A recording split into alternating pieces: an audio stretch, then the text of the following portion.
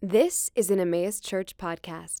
For more information about Emmaus Church, please visit emmausdenver.com. Thanks, Tim, for reading that, and good morning, everyone. Those of you who are joining us online, and all of you who are here in the room. I just want to be one of the first to welcome you. For those of you who don't know me, my name is Ben, and I serve here at Emmaus as our liturgy deacon on staff. So it's nice to meet all of you, although I do know most of you. Awkward introduction aside, this morning we are jumping back into 1 Corinthians and the concept of doing everything for the glory of God. So last week, if you weren't here, Aaron walked us through chapter 7, and he kind of introduced this concept that we're going to see come to fruition next week in chapter 10. But it's this idea that as Christians, as those who follow Christ, we are to do everything to the glory of God. And so we've been kind of talking through what that means and what that looks like. And specifically in these instances where, so far in Corinthians, we've dealt with a lot of instances where there's been some really black and white sin. And I think part of what we're trying to address, this idea of doing things for the glory of God, is that sometimes we find ourselves in situations where there isn't necessarily a black or white sin issue that we're dealing with. Sometimes there are things that aren't inherently good or bad, and we're trying to decide what is the decision that's most glorifying to God in those instances. And Aaron gave us some really good questions to consider last week as we think through things like that. So here are the questions that he talked about.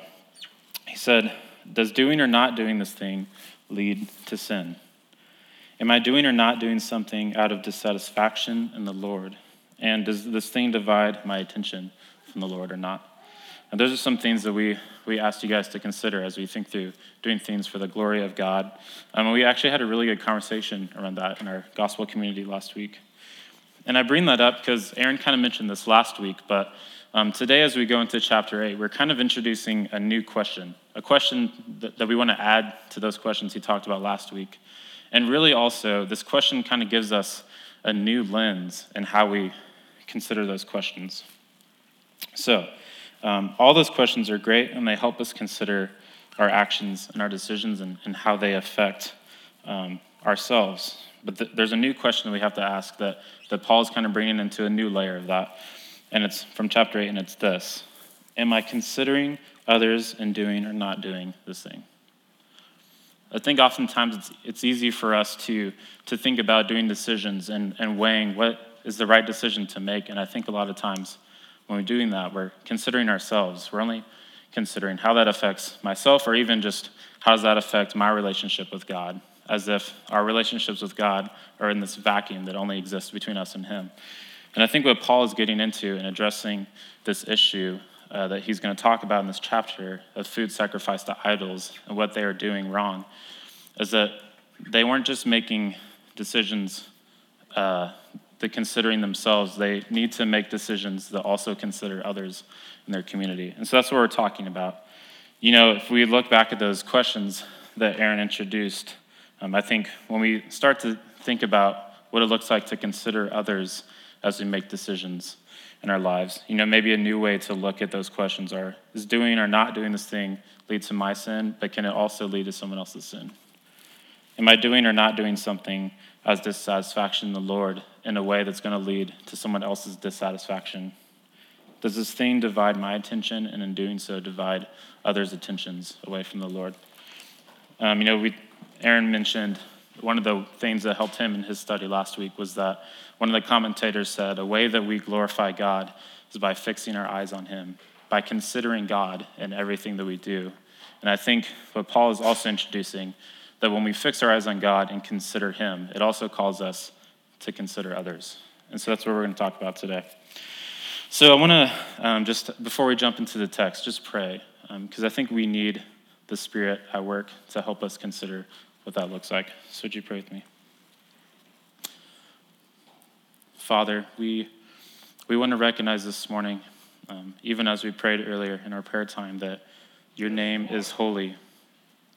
And God, when we open up your word, we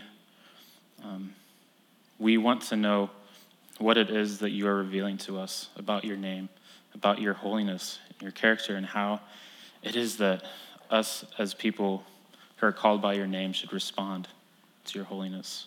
So God, help us through your Spirit as we open your text to be convicted, to be convinced of our need to consider others. So would you work in this message this morning, even in spite of me, if need be, for us to consider what it is your word would have us do in light of your gospel. So, Jesus, is in your name we pray. Amen.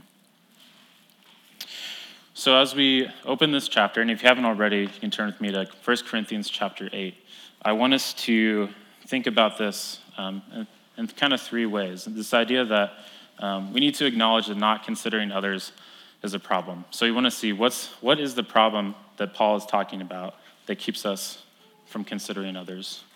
And then we're going to kind of talk about why is that problem so serious?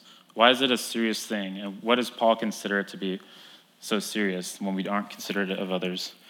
And then I think Paul's going to kind of sum that up by telling us the lengths that he's willing to go to consider others, to avoid not being considerate of others and making decisions that glorify God. So that's kind of where we're going today. So just starting in verse 1, here's what he says. Now concerning food offered to idols, we know that all of us possess knowledge. This knowledge puffs up, but love builds up. So we're asking what the problem is. According to Paul and this exhortation that he's giving them here, he's saying their problem is their knowledge. And I kind of love that all of us possess knowledge, and knowledge are in quotes, because to me it feels like Paul is writing them with like knowledge and like big air quotes, which I'm sure Paul was not condescending because he's probably a nicer guy than I am. But I just think it's funny to think of it that way, to really let it sink in, that it seems pretty clear when you read those quotes around that phrase and that word, that right away you understand that the problem is that their knowledge is false, that he's telling them what you think is knowledge, it's what's leading to you being puffed up. What you think is knowledge that you possess is actually leading you to not love others. And so that's what we're talking about, is that the problem and that he's going to apply to this issue of the food sacrificed to idols is that their knowledge is wrong. So let me explain. Paul, I think when he's talking about this knowledge, he isn't just talking about what they understand theologically. He's talking about the concept of, as we've even gone through in other chapters in the Corinthians, is that he came to them with the knowledge of the gospel. Not just what we know about God, but what God has revealed to us in his son, Jesus, in the gospel. And I think the issue here is his knowledge is that if their knowledge of the gospel, if what they understand about what Paul brought to them in his message of the gospel leads them to pride, if the way that they interpret that leads them to self-righteousness in a sense that puffs them up, then they haven't understood what it is that he came to talk to them about. There's nothing in the gospel, if you understand the gospel, that should lead you to pride. That is in our flesh. That is in our sin. The gospel leads us to love that, as he says, builds up. And I think another word we could use for builds up, it's kind of churchy, and you find in other letters in the Bible, is the word edification. And it's the idea that part of what it means to be in community is to build others up, to edify them, in the sense that our love is an advantage, is a benefit to those in our community, not just to ourselves. And I think that's what Paul's calling them out here for. And so I want to say that the problem is this, that knowledge that doesn't lead to building up others isn't real knowledge. If your knowledge does not lead to you to building up others in the body, there's a good chance you don't understand the gospel. So as John Calvin puts it, he says that our knowledge needs to be seasoned with love. If we make decisions, if we're trying to think about how it is to glorify God in our decision making, and we can make that decision without any consideration for someone else, can we really say it's a good decision? If we can make decisions without the consideration of how that could build somebody else up and not just ourselves, there's a chance that we are missing the gospel. This is what Paul says in verse 2. It says, if anyone imagines that he knows something, he does not yet know as he ought to know. But if anyone loves God, he is known by God. And that verse makes me think about Jesus and he's teaching on the Sermon of the Mount. And in Matthew chapter 7, at the end of there, he's talking about this illustration that trees are known by their fruit, that good trees produce good fruit, and that bad trees produce bad fruit. Bad trees don't produce good fruit. Doesn't make any sense. And he follows that up with saying, look, there are going to be people that will call out my name. They'll say, Lord, Lord. And there are people that will call out my name, that will do things in my name, casting out demons, doing miracles, preaching the word. And he says that there are people doing that won't enter my kingdom.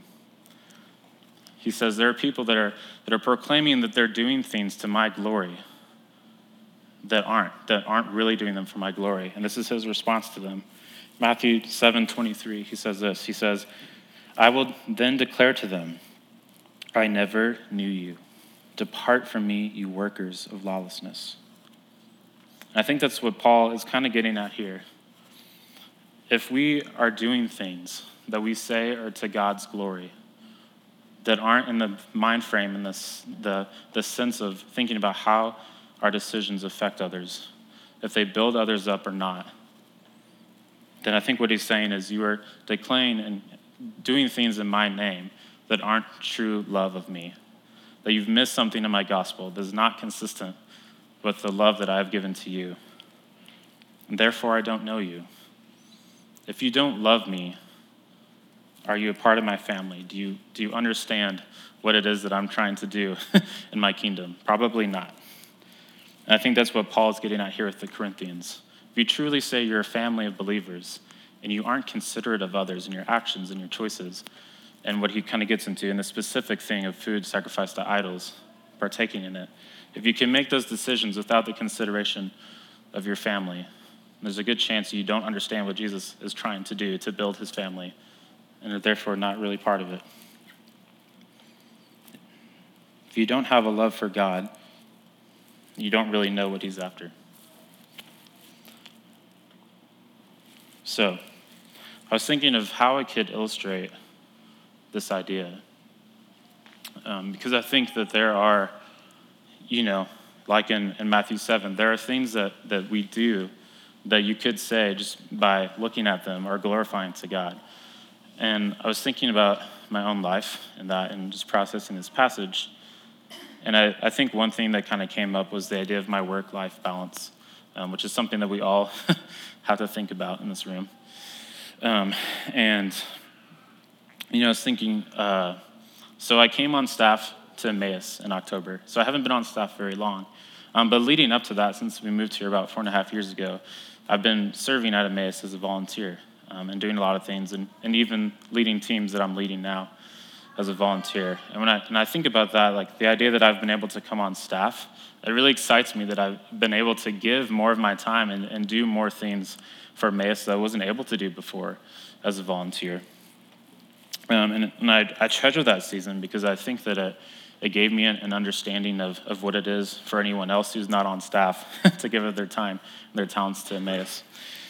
And I was thinking about that, and I think that none of you would say that me being able to give more of my time and my talent to the church is a bad thing that isn't glorifying to God. I don't think any of you would argue that against me. If you can, we can talk later. I always welcome criticism, for the most part. Yeah, just don't be mean. But I was thinking about that, and I think, yes, there are often times where I would even consider, the things that I'm doing is glorifying to God. But I think there are moments when that good thing can become a bad thing. And I think about work-life balance, and I think, is it still glorifying to God if the things that I do for Emmaus and the things I do in my work take away from my consideration of my wife and my child? If I'm doing things and I have my head kind of in the sand and working through something for Emmaus, and I don't consider what Sarah's going through at home with our daughter and trying to do things around the house and things like that, is it still glorifying to God for me to do things, even for the church, without consideration of my wife and my family? I've had to think about that. If I'm working on a project for Emmaus and I come home and Sarah's drowning in and things at the home, trying to get dinner ready, or even if I come home for 10 minutes before I go to the next thing. How helpful and how considerate is that? And I think that's something that kind of illustrates the problem that Paul is getting at here, is that I can convince myself that it's really good for me to serve Emmaus and give as much as possible and get to that line of how much is too much as fast as possible. But if my knowledge of considering serving Emmaus is glorifying to God, and I haven't considered my wife and how much I'm giving of my time and my talents in a way that's detrimental to my life at home, then it's no longer glorifying to God. That my knowledge is actually of me feeling like my service to Emmaus is good, has brought me to a place of puffed up and can bring me to a place of not building up my family at home, my first priority. And so that's what the problem is, that we need to consider that there's a good chance that things that we consider as glorifying to God are no longer glorifying when they aren't in consideration of others. And so we need to understand why that's such a serious problem. And that's what Paul is going to illustrate next when he uses this example of the food. So take a look at verse 4. It says, "Therefore, as to eating of food offered to idols, we know that an idol has no real existence, and that there is no God but one.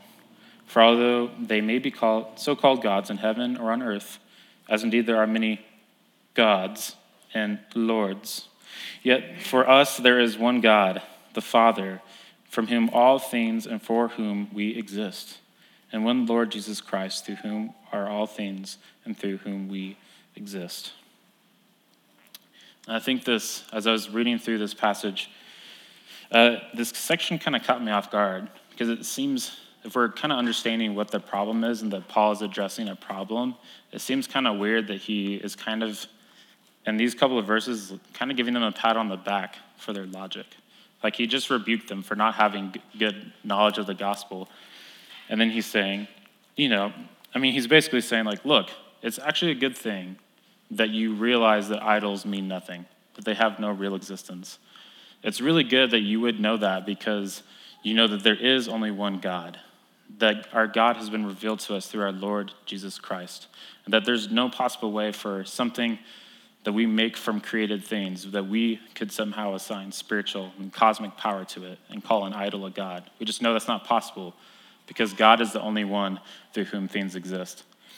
And he's kind of patting them on the back. And this is really silly, but I kind of imagine them like getting to this part in the letter and just like broing out and like giving each other high fives and like, yeah, like we did something right, and getting excited. And I just see Paul sitting in a dimly lit corner.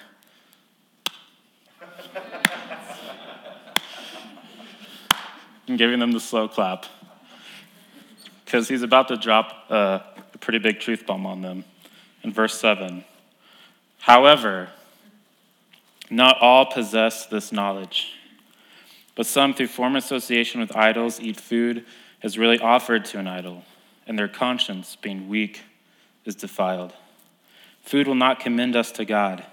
We are no worse off if we do not eat, and no better off if we do. But take care that this right of yours does not somehow become a stumbling block to the weak.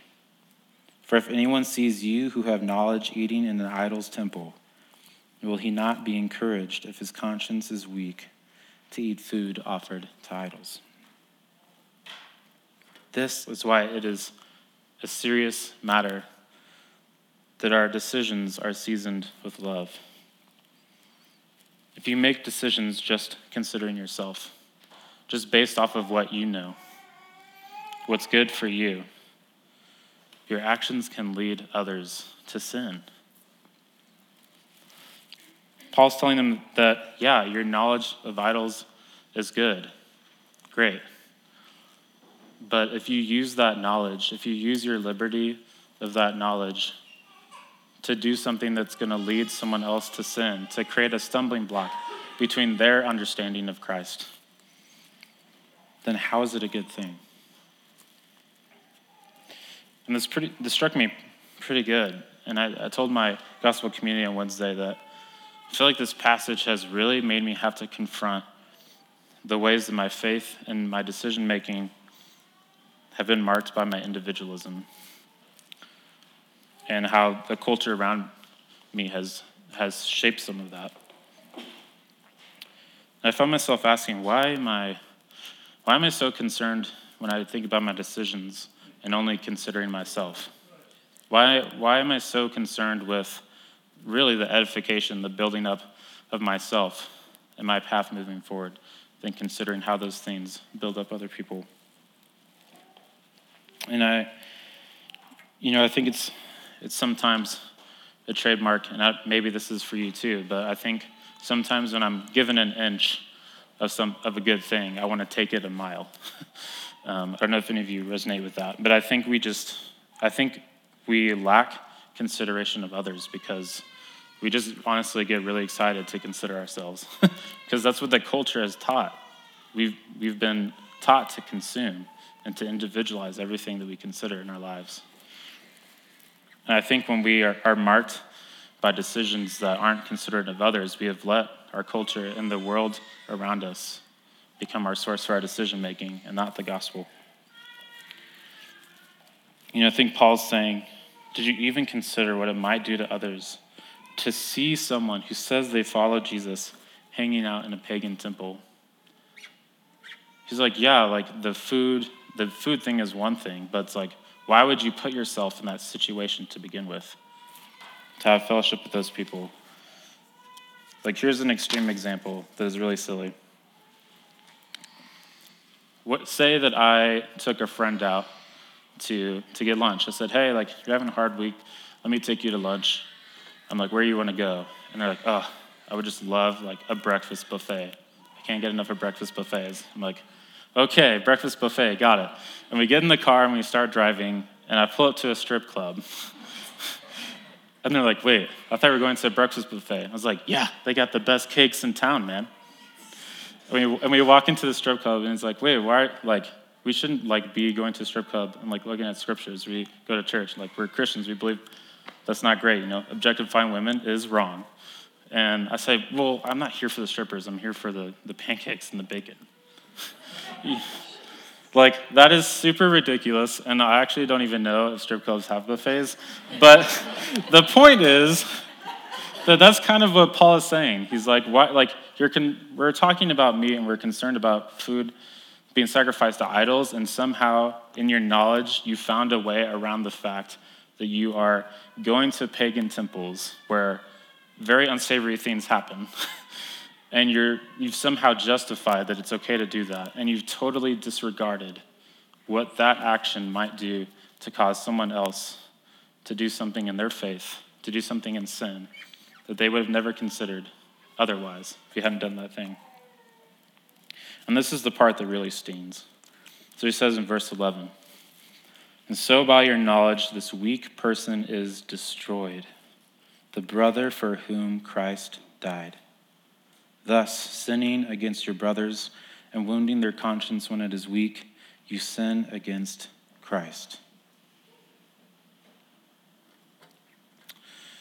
I think it's one thing for us to have a lack of considering others or trying to make decisions.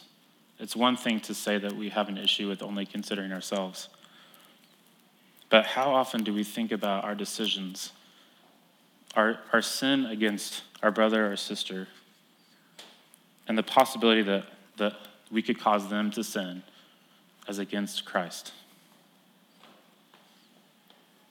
When we see our decisions, when we see our relationship with God in a vacuum, without considering the fact that in community, that in Christ, we are connected to all of the family of Christ, all those who are in Christ, that our decisions affect them, that we have to consider them when we're seeking to glorify God. There is no sin against another person that is not against God. Our sin is first and foremost against Christ. And when we sin against our brother and sister, when we would cause their conscience to be weak, to put stumbling blocks in between them and their Lord, Jesus, we are sinning against someone for whom Christ died. We already talked about this in 1 Corinthians, that you were bought with a price. But it wasn't just you that was bought with a price. It was your brother and your sister too. And when we make decisions without considering others, in some sense, we're making a mockery of the price that Christ paid for that person.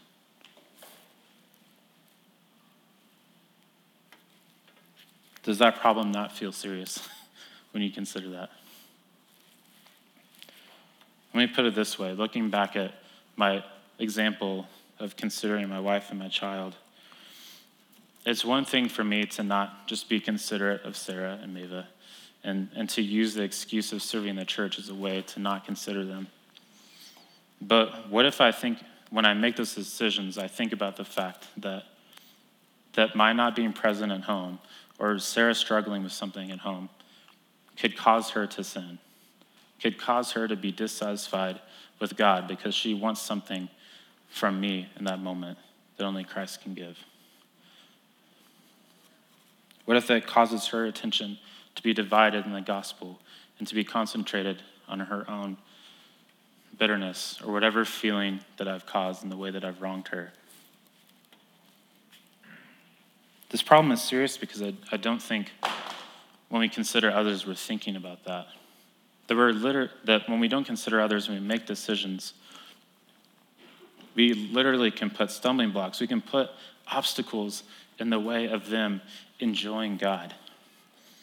Obstacles in the way of Sarah or anyone else having more peace and joy and love in Christ. And I understand that all of us have a responsibility. We all have a responsibility to our faith and to our own sanctification. But why would I want to do anything to make that harder for anyone else? I know how hard it is for me. Why would I do something without considering it being made hard for someone else? I think that what is Paul's getting at here. The decisions that we make that aren't considerate of others, that aren't made with the idea of their edification and building them up, we aren't just wronging them, we're wronging Christ. That's something we need to consider. So how far should we go to avoid that? None of us want that. I don't think anyone in this room is like, yeah, stumbling block, schmumbling block. So what is Paul saying? What does Paul say the length that we should go to avoid this problem and the gravity of it? Verse 13. Therefore, if food makes my brother stumble, I will never eat meat, lest I make my brother stumble. And I want us to be careful with this verse because I don't think what he's saying is that in light of this situation in Corinth, I'm never going to eat meat again, that he's now a vegetarian. I don't think that's what Paul's saying.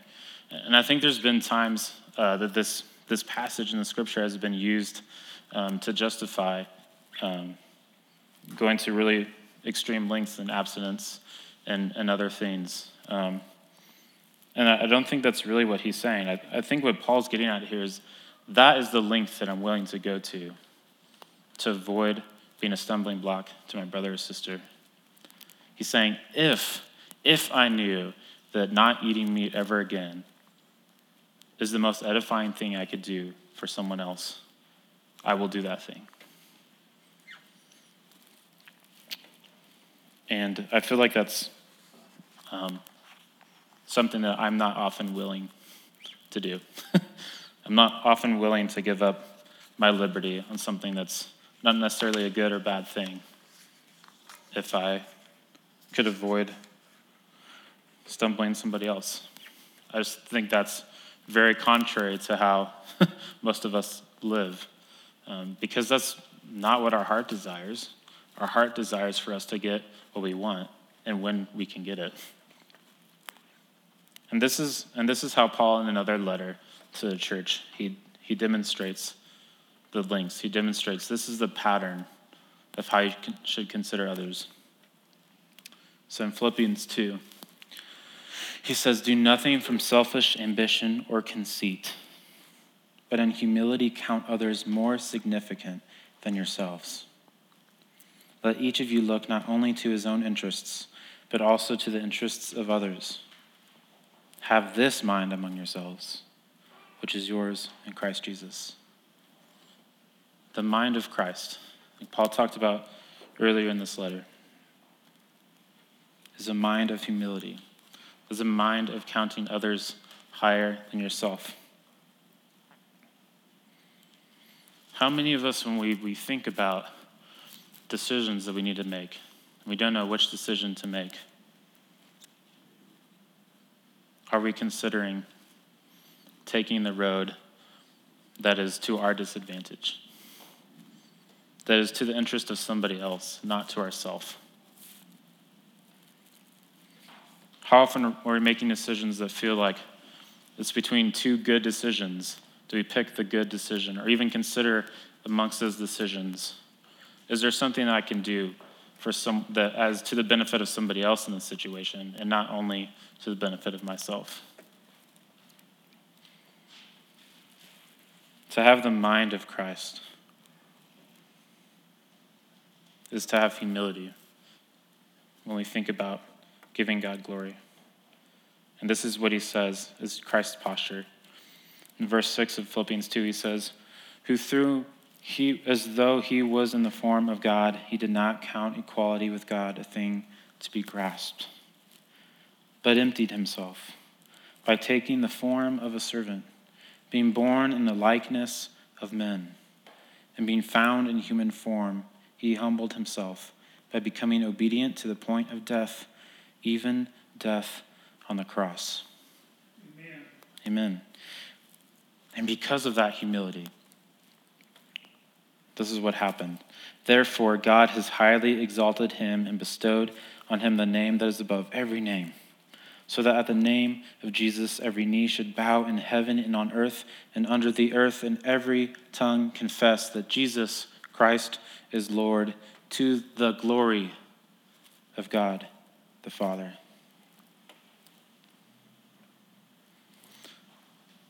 If we want to know what it looks like to give God glory in every decision, not just when it comes down to avoiding sin, even in our decisions that aren't inherently dealing with good or bad things, the most glorious thing we could ever do is to have the mind of Christ, to look like Christ, to take the posture of humility that is displayed in Christ.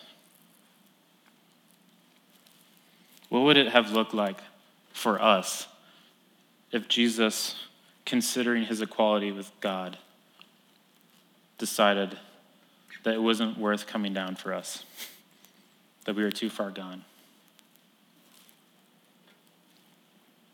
We'd be in a lot of trouble. But Jesus didn't count his equality with God a thing to be grasped. In fact, he emptied himself. In fact, he looked not to his own interest, but to ours. Jesus didn't need to do what he did for us, but he considered us. The decision that he made was in consideration of us. He had everything he needed already.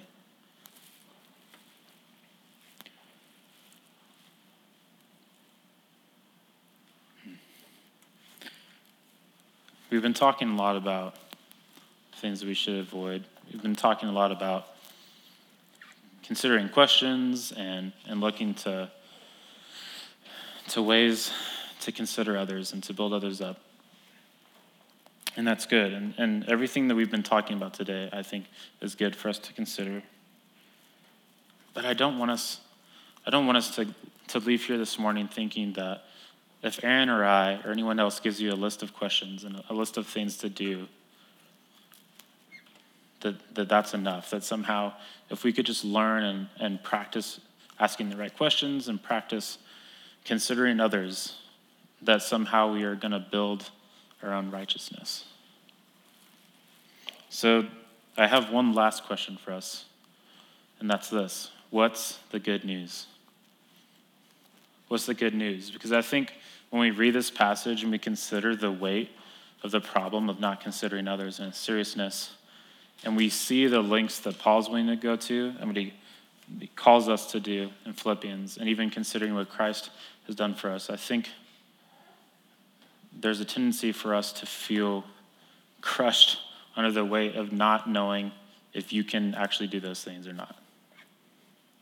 That, we all desperately want to consider others, but we don't always. That's just the reality of living in an already but not yet world of redemption. So what's the good news?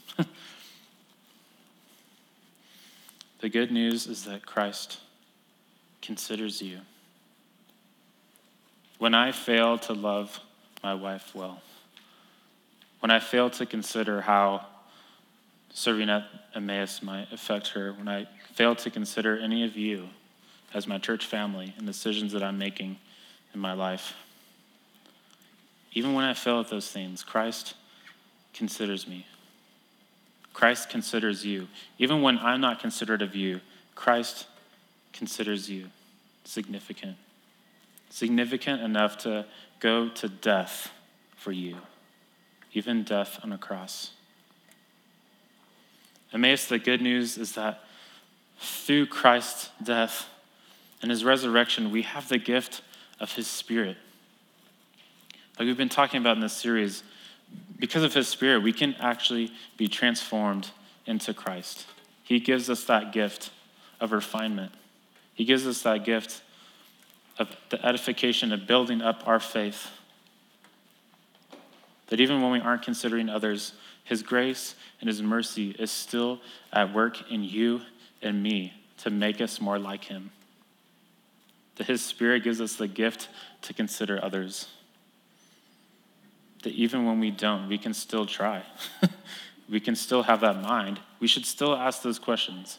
We should still thinking about how our decisions consider others. We should still be willing to put ourselves at a disadvantage if it would be to the advantage of our church family or our spouse or our GC or anyone else in our life.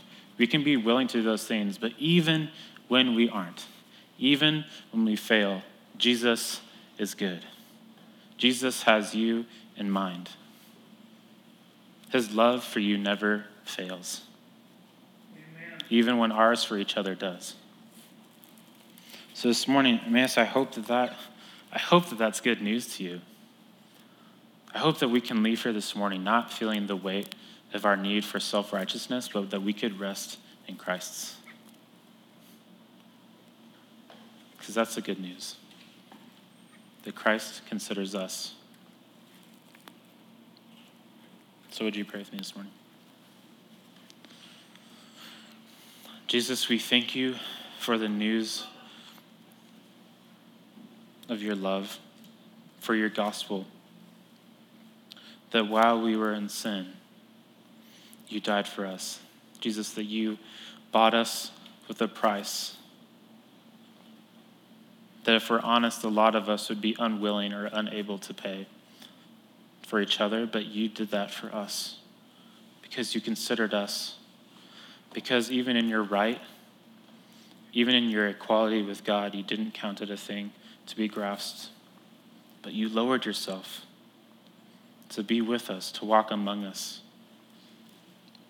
to live a life that was only considerate of those around you.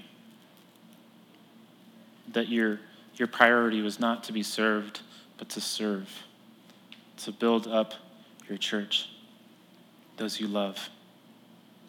That we would be able to fix our eyes on you in love and know that we are known by you because of your Son. God, would you make us more like Jesus this morning? Would we consider your wisdom, your Spirit, over the wisdom of the world? God, help us keep our hearts in tune with your grace. Jesus, it's in your name we pray. Amen.